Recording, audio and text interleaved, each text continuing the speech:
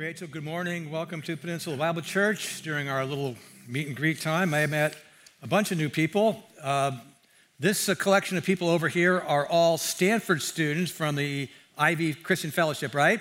So why don't y'all stand up? We want to welcome you.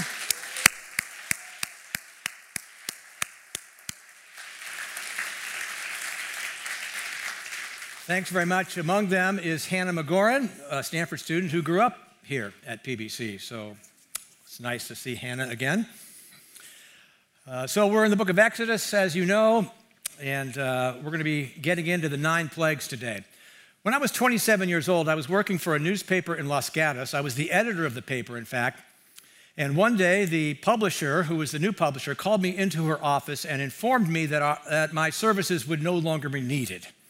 I was fired, and she gave me a bunch of reasons for that, but really the real reason was that we had different visions for the newspaper, in her mind anyway. I didn't think they were that different. But anyway, right then and there, she said I had to leave. I had to pack up my things. I had to leave. I didn't see this coming. I was in a state of shock. And our offices were downstairs at Linden Plaza, so I had to grab all my things. I had to walk up the stairs. And as I was walking up the stairs, I was in a total state of shock. I had no idea what was coming next. I didn't even know how to think about what was coming next. I was in a difficult place. What now? I'm guessing that many of you have been in difficult places throughout your lives, and perhaps you are in a difficult place right now, and you are wondering, what now? Well, when we meet the Israelites here in the book of Exodus, they are in a difficult place. In fact, they've been in a difficult place for 400 years. And that difficult place has actually become more difficult because Moses has returned. Now, Moses has returned in obedience to the Lord, ostensibly to help liberate the people from bondage, but actually things have gotten worse for the people of God. What now? We're going to look at the 9 plagues and find out what now. So we come to the famous 10 plagues. We're going to look at the first 9 of them. They come in 3 series of 3, as we will see. And the 10th plague sort of stands alone. We'll begin to look at that next week. But for now, the 9 plagues.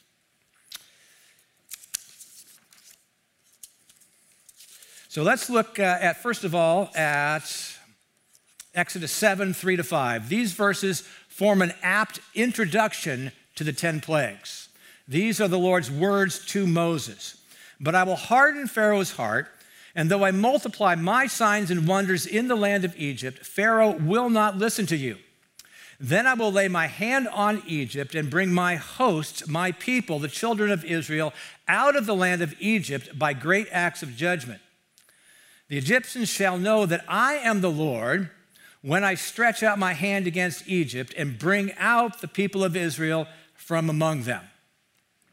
The Lord says he's going to harden Pharaoh's heart. Now, we see also in the plagues narrative that Pharaoh hardens his own heart. It seems to go back and forth between Pharaoh hardening his own heart in resistance to the Lord and the Lord hardening Pharaoh's heart. So when the Lord hardens Pharaoh's heart, what he's really doing is cooperating with Pharaoh's will. Pharaoh has already made his decision, and the Lord is enabling Pharaoh to be maximally himself. Resistant to the Lord, resistant to the people of God. So that's what's going on with this whole thing. So now the Lord's purpose here is to multiply his signs and wonders in Egypt. So Egypt is a difficult place. The people are in bondage there, and the Lord wants to prove himself to be powerful by multiplying his signs and wonders in this particular place with the purpose that everyone has the opportunity to know the Lord. Here, it's Pharaoh who has the opportunity to know the Lord, but throughout these plague stories, you see this phrase over and over again, or something like it, that you may know that I am the Lord. So that's the ultimate purpose in this, that you may know that I am the Lord, especially that you may know how great it is to know me.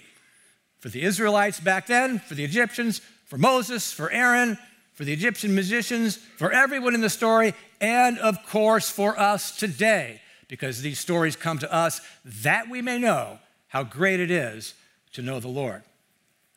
So where does the Lord multiply his signs and wonders? In the land of Egypt, in the place of difficulty, in the land of bondage.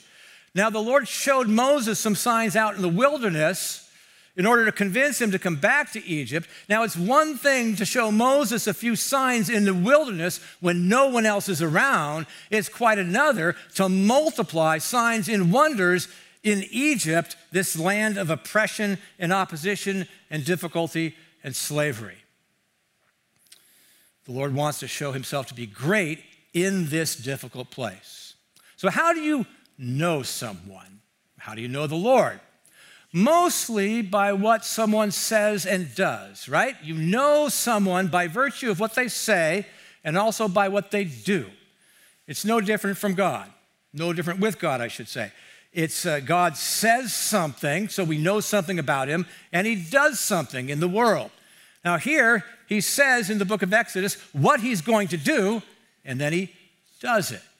So we know God by virtue of what he says and what he does. What does he do for us? One of the things he does for us is he enters the Egypts of our lives, so to speak, those places of difficulty, that place of oppression, that place of bondage, that place of restriction, the place of deep insecurity and anxieties. And the Lord wants to enter those places and show himself to be powerful there so that we can know how great it is to know him. Now, in the 10 plagues, one of the things that the Lord does is he goes to war against the gods of Egypt. We see that in Exodus 12:12. Now, all the gods of Egypt are false gods, but they believed in all of these nature gods. So, for example, they believed in Hapi, and Hapi was the god of the Nile. So the first plague affects the Nile, and so forth and so on. As we go through all of these plagues, the Lord shows these false gods, which do not exist, to be absolutely impotent, and he ultimately rescues the people of God. So you move forward into the New Testament, and what is the Lord doing? He's going to war. War against who or whom? He's going to war against Satan and the demons. What's he doing? He's rescuing the people of God. Just as he rescued the people of God from Egypt back in the day, he rescues us from Satan, sin, and death today, so that we are no longer, if we put our faith in Christ, in bondage to sin. So that's how this whole story ends up being fulfilled in the New Testament. The Lord says here that he will bring out his hosts or his warriors. Think about this. They've been in slavery for 400 years. They're not warriors, they're slaves. They have no idea how to fight, but the Lord's going to turn them from slaves into warriors, and he does the same thing for us. He transforms us from those who are in bondage to sin to those who are warriors for the kingdom, who fight for the sake of God. Not obviously with swords and knives and guns and bombs, but with prayer, with the word of God, with love, by intervening in people's lives in various ways. He turns us into warriors for the kingdom. Now, the Lord shows himself to be different from everything else in the plagues. So he works through these plagues, these three series of three, through what we might call differentiation. So let's look at this chart, first of all, to see what's going on. There's a pattern here. So in the first three plagues, the Lord differentiates between his servants and Pharaoh's servants, his servants being Moses and Aaron, and Pharaoh's servants being the magicians. And we'll see how this works out as we look deeper into the text here. Plagues 4 through 6, the Lord differentiates between the Israelites and the Egyptians. Plagues 7 through 9, the Lord differentiates between himself and everyone else. So you see how this works. It culminates in plagues 7 through 9, and the Lord ultimately, through all of this, wants everyone in the story to know that there's no one like him, so that everyone in the story may know how great it is to know him. So, and he wants us to know the difference that it makes to know him. So let's look now at the third plague.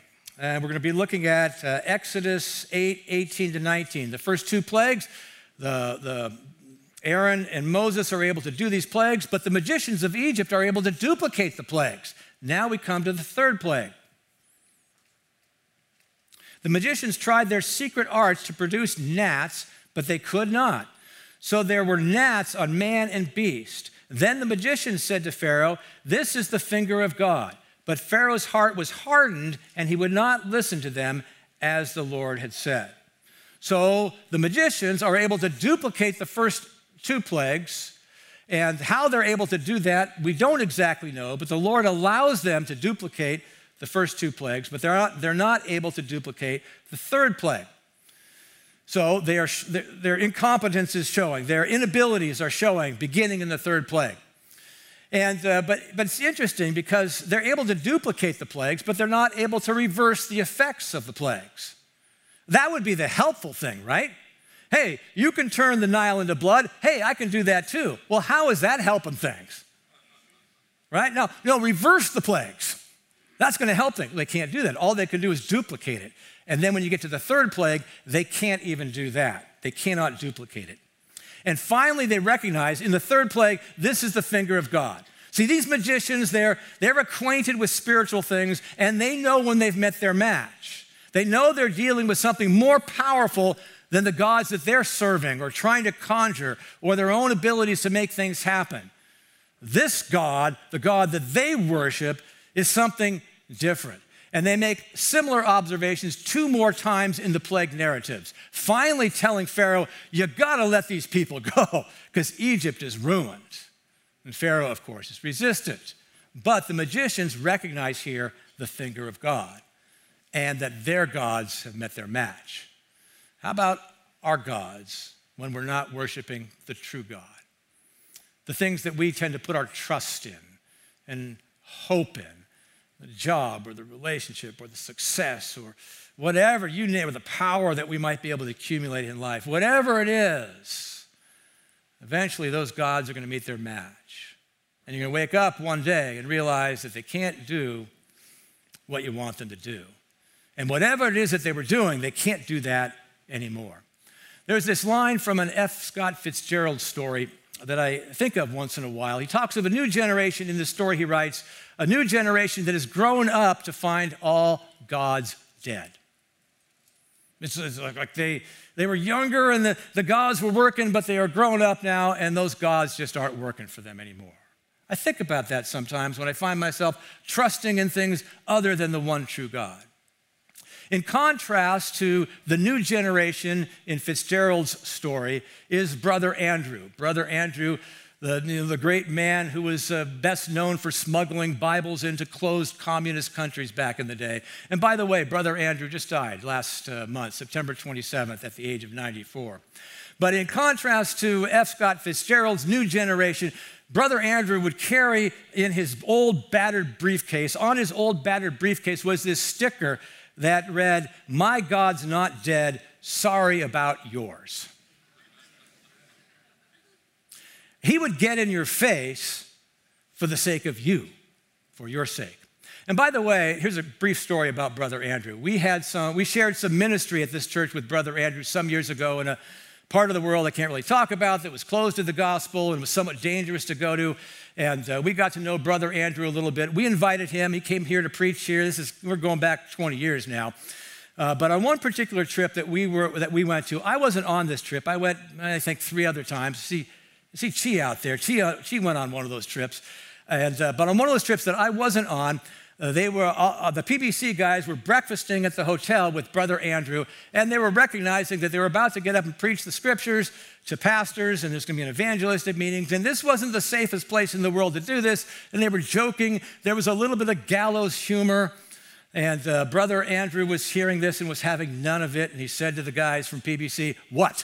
Do you want to grow up and die as an old man of cancer in your bed?" So for him, it was better to go out in a blaze of glory, to get up and preach the gospel and to be gunned down. That was the way he wanted to go out. But of course, he didn't go out that way, did he? He died as an old man. I don't know if he was in his bed or not. I don't know if it was cancer or not, but he was 94 years old. But I do know that he left a blaze of glory that has inspired millions of people to follow Jesus. Okay, let's go to the 4th plague, and this is the Lord's words to Moses that he gives to Moses to share with Pharaoh. Exodus chapter 8, verses 22 and 23. "But on that day I will set apart the land of Goshen where my people dwell, so that no swarms of flies shall be there, that you may know that I am the Lord in the midst of the earth. Thus I will put a division between my people and your people. Tomorrow this sign shall happen." So the first 3 plagues affect everyone, Israelites and the Egyptians included. And then the next plagues and following, the Israelites are isolated. So we might ask ourselves, well, why do the Israelites have to experience the first 3 plagues? I think it's because of this. I think they need to be jolted out of their complacency. They've been in bondage for 400 years, and you can get kind of comfortable in your misery there, and you might know that if actually we're free in the wilderness, that's going to create difficulties. So they really need to be shown how miserable it actually is to be in slavery. They need to be jolted out of their complacency. But now, beginning with the 4th plague, the land of Goshen is isolated. That's where the Israelites live, so they are not being affected by these particular plagues. Well, if you believe in Jesus, you've been isolated to a certain extent as well. You've been separated from the wrath of God. If you believe in Christ, that means you've been spared from the wrath of God. Look at Romans chapter 5, verses 8 through 10. But God shows his love for us in that while we were still sinners, Christ died for us. Since therefore we have now been justified by his blood, much more shall we be saved by him from the wrath of God. For if while we were enemies, we were reconciled to God by the death of his Son, much more, now that we are reconciled, shall we be saved by his life. We are saved from the wrath of God only because of the blood of Christ, not in virtue of anything that we have done. And also, if you believe in Christ, according to the New Testament, the Holy Spirit comes to dwell in you, so that there's a distinction that is made by virtue of the Holy Spirit coming upon someone who believes in Christ. We've been set apart. And maybe sometimes someone who doesn't believe is able to look on at someone who does believe, or a group that does believe, and say, maybe there's something going on there that's attractive, that I like. Now, there are enough people in this world, sadly, who claim the name of Jesus and give people no good reason for following Jesus. Thankfully, there are also many hundreds of thousands of millions of people in this world who claim the name of Jesus, who have the Holy Spirit, who are ardently trying to follow him, and the Spirit is doing a transforming work in their lives. Years ago, I was sharing the gospel with an individual, with a man, and we would meet once a week. We'd do a Bible study. I would pray for him. He was seeking. And I kind of realized that it was just not enough, me one-on-one. So what I did is I invited him to play golf with a bunch of guys on Fridays. And these guys at PBC would go out every Friday. In fact, they're still going out every Friday. And so I took Joe out, and he would share with me from time to time that there was something different in these guys he was golfing with over against his regular golf partners. He would see that these guys were encouraging. They weren't cutting him down. They weren't cutting other people down. They were very interested in him. In between shots, they would ask him about his life. And he says this was a very uplifting, encouraging experience for him. And he was able to see in these foursomes that would go out that there's something different going on here that was attractive to him. Eventually, Joe gave his life to Christ and was baptized, and part of it was those Friday golf guys. Shout out to the Friday golf guys. They're still going out, and anyone can play. You never know what could happen. So now we go on to the 7th plague. This is the final series of 3. And again, these are the Lord's words to Moses that Moses is going to relay to Pharaoh. Exodus chapter 9, verses 14 through 16. For this time I will send all my plagues on you yourself and your servants and your people, so that you may know that there is none like me in all the earth. For by now I could have put out my hand and struck you and your people with pestilence, and you would have been cut off from the earth. For this purpose I have raised you up to show you my power, so that my name may be proclaimed in all the earth. The Lord says to Pharaoh, hey, I could have been done with you a long time ago, but it's a measure of my grace that I've let you go on this far so that you can see my greatness. And notice how the word earth appears in these verses 3 times. Pharaoh thinks that he controls the earth, or at least his little corner of the earth, and he's got this power, or so he thinks, but he is absolutely impotent. He has no power in face of the power of the Lord, because the Lord is the Lord of all the earth. And here the plagues are without precedent in their severity, the last 3 plagues, in order to demonstrate that there is no one like the Lord in all the earth, that everyone may know the greatness of the Lord and how great it is to know him. So we tend to think we're in control sometimes, don't we? You ever feel that way? I know, there are some who are control freaks, and some of us tend toward that, but even of those of us who don't tend toward that kind of think, okay, here's what's going to happen. I'm going to do this. I'm going to make this happen. And we live with some measure of control. And sometimes I think we want to control other people. Pharaoh really was controlling other people or wanting to control other people, thinking that he was in control. We bind people in some kind of vision for who we think they should be and what we think they should do. We try to control them. But in the end, control is an illusion, really. We're humans. There's very little control that we have in this world. And when the people who are really dominated by this whole idea of control lose control, that's when they lose it and they can't handle it. And that's when they have the opportunity, of course, to turn to the Lord, and Pharaoh never does. And now there are some very powerful people in this world who recognize the limits of their power. Take, for example, Ted Turner, media mogul. Years ago, he said this: "I'd feel very powerful if my kids got straight A's and my wife never got mad at me and I never got a case of diarrhea. As it is, power is a bunch of hooey." There is no one like the Lord in all the earth. That's the point. There is no one like the Lord in all the earth. Put your trust in him. So remember now, all of these players in the drama have the opportunity to see the power of the Lord and the greatness of the Lord. How is Moses affected by this? Let's look at a couple pairs of verses to find out. First of all, let's look at Exodus 7:23 at the beginning of the plagues. Pharaoh turned and went into his house, and he did not take even this to heart. He's unconcerned with this plague. Then move forward toward the end of the plagues, Exodus chapter 10, verse 6. Then he, that is Moses, turned and went out from Pharaoh. Now at the end, it's Moses who turns away from Pharaoh and is unconcerned because he's seeing the power of the Lord. Now go way back to Exodus chapter 2, 15, when Moses killed the Egyptian and Pharaoh heard about it. When Pharaoh heard of it, he sought to kill Moses. But Moses fled from literally the face of Pharaoh and stayed in the land of Midian. So here there's this encounter from afar. Moses is distant from Pharaoh and is afraid and runs from Pharaoh. Now look at Exodus chapter 10, verses 28 and 29.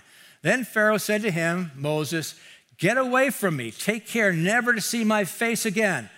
For on the day that you see my face, you shall die." Moses said, "As you say, I will not see your face again." So do you see what's happened to Moses? Now he's having a face-to-face encounter with Pharaoh and is completely unfazed. Before, with this distant encounter, he ran. Now he's face-to-face and he challenges Pharaoh. He doesn't care. What has happened to Moses? The 9 plagues for one thing, or for 9 things actually. Moses has seen the power of God. Moses has seen the Lord do great things in difficult places, and he has been transformed by it. The same thing can happen for us. Then the Lord says to Moses, "You know what, Moses, after all of this, you're going to have a story to tell. And the Israelites are going to have a story to tell." Look at Exodus chapter 10, verses 1 and 2. Then the Lord said to Moses, "Go into Pharaoh, for I have hardened his heart and the heart of his servants, that I may show these signs of mine among them, and that you may tell in the hearing of your son and your grandson how I have dealt harshly with the Egyptians and what signs I have done among them, that you may know that I am the Lord." Moses, tell your son, Tell your grandchildren. And there's later a plural you here for the Israelites so that all of the Israelites have a story to tell. Now, I would say Moses and the Israelites were faithful to tell this story. And the next generation was faithful to tell this story. And this story comes down through the centuries to us today. Now, we also want to think about what the Lord has done for us. And if the Lord has done something for us, especially if the Lord does things for us in difficult places, we then have stories to tell. Now, when my wife was pregnant with our 2 children, we sought names for them. And we told each of our children when they grew up the stories of how they got their names. Let me tell you the story of how Christina, our firstborn, got her name. So, our plan was, and Karen's my wife, is right over here. Our plan was to suggest names to one another, think about them, pray about them, see if they resonated, and then if they did, we would stick with them for a while, and if they didn't, then we would pass on that name and go to the next name that we suggested. And we thought to ourselves, well, we don't know if a name is important, but if it is, and if God has a name in mind, we want to seek that name. And so we continued to pray and to think, and eventually the name Christina surfaced, or should I say resurfaced, because Karen suggested that earlier. It didn't resonate with me. Now later, she suggested again. It resonated this time with me, and I really liked the name, and we really liked it. And so we thought, okay, it's a month before the birth, and we're settling on Christina. That's what it looks like it's going to be the name. But we don't know. We'll keep praying, keep seeking the Lord. 2 weeks before Christina was born, we go to this Italian restaurant, and I had in North Beach in San Francisco, and I had sort of befriended the restaurateur there. He was this Italian immigrant who loved playing the over-the-top Italian restaurateur for his patrons. And so I brought in friends and groups and men's groups from time to time, and we had a great time with Franchino in his restaurant. So this time I come in with Karen, and I play the Italian too because I'm having a good time. I say, Franchino, this is my wife, and she's pregnant, and we're going to have a girl. And Franchino looks at me, and he says, wait, I will tell you what you should name her. He turns around, he turns back to us, he says, you should name her Christina. It is a good Italian name. So, Karen and I looked at each other, and we knew that our search was over. And we felt that the Lord led us to the name Christina. And of course, when Christina got older, we told her that story. That little girl is now 19 years old. She's a college sophomore. Grew up with Hannah, by the way, in this church. They're the same grade. And she is studying overseas this year in Switzerland. And on the long weekends that the school gives her and her friends, they will do some traveling.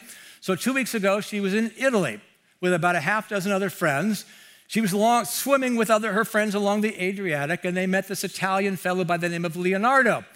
And everybody introduced themselves to one another. And later that evening, Christina and her friends were dining outside in one of those Italian cafes. And lo and behold, Leonardo happens by, walks up to the table, recognizes these people.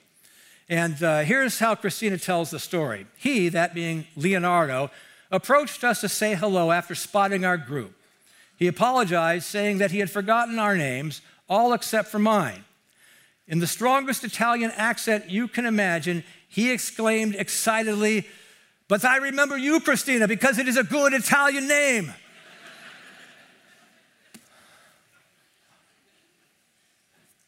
Here's what Christina says. I was speechless. Suddenly, I became my childhood self, listening for the 100th time about how I got my name. I guess I must have told that story to her a few times. Point. Tell the stories. Tell the stories about what God does. Tell the stories to your children, to your grandchildren. Tell them to anyone, because you never know how God is going to use those stories, and you never know whether one of those stories is going to resurface 19 years later. God does great things for us in difficult places so that we may know how great it is to know him. When I was 27 years old, I was fired. I walked up the stairs of Linden Plaza in a state of shock. I went on a sabbatical this year, and as part of it, I did a retreat in Big Sur. And on the way back, I decided to stop in Los Gatos. And I went back to Linden Plaza. Now, there's now a bench at the top of the stairs, so I could sit on that bench and I could look at the stairs. And I could imagine myself, my 27-year-old self, walking up those stairs in a state of shock. And I said to myself, if I had the chance, what would I say to that guy? What would I say to my 27-year-old self if I had the chance? And after thinking about it for a while, I decided I would say this: you have no idea. You have no idea the great things that God is going to do for you. He is going to multiply his signs and wonders in this difficult place.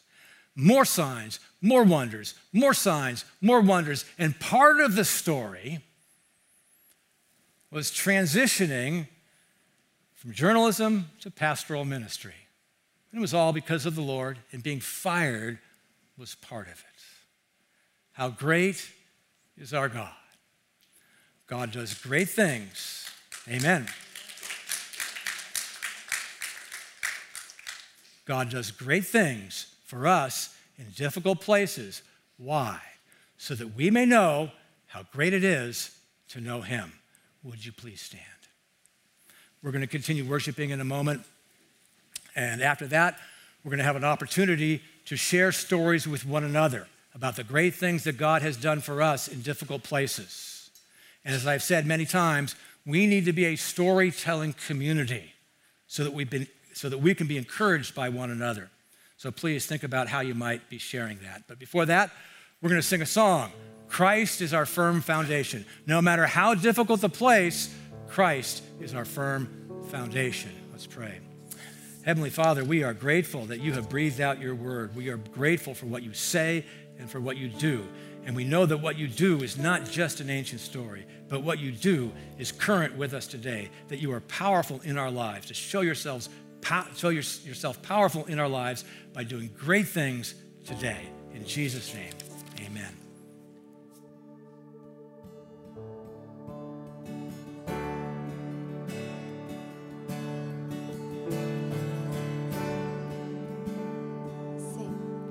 Christ is my firm foundation, the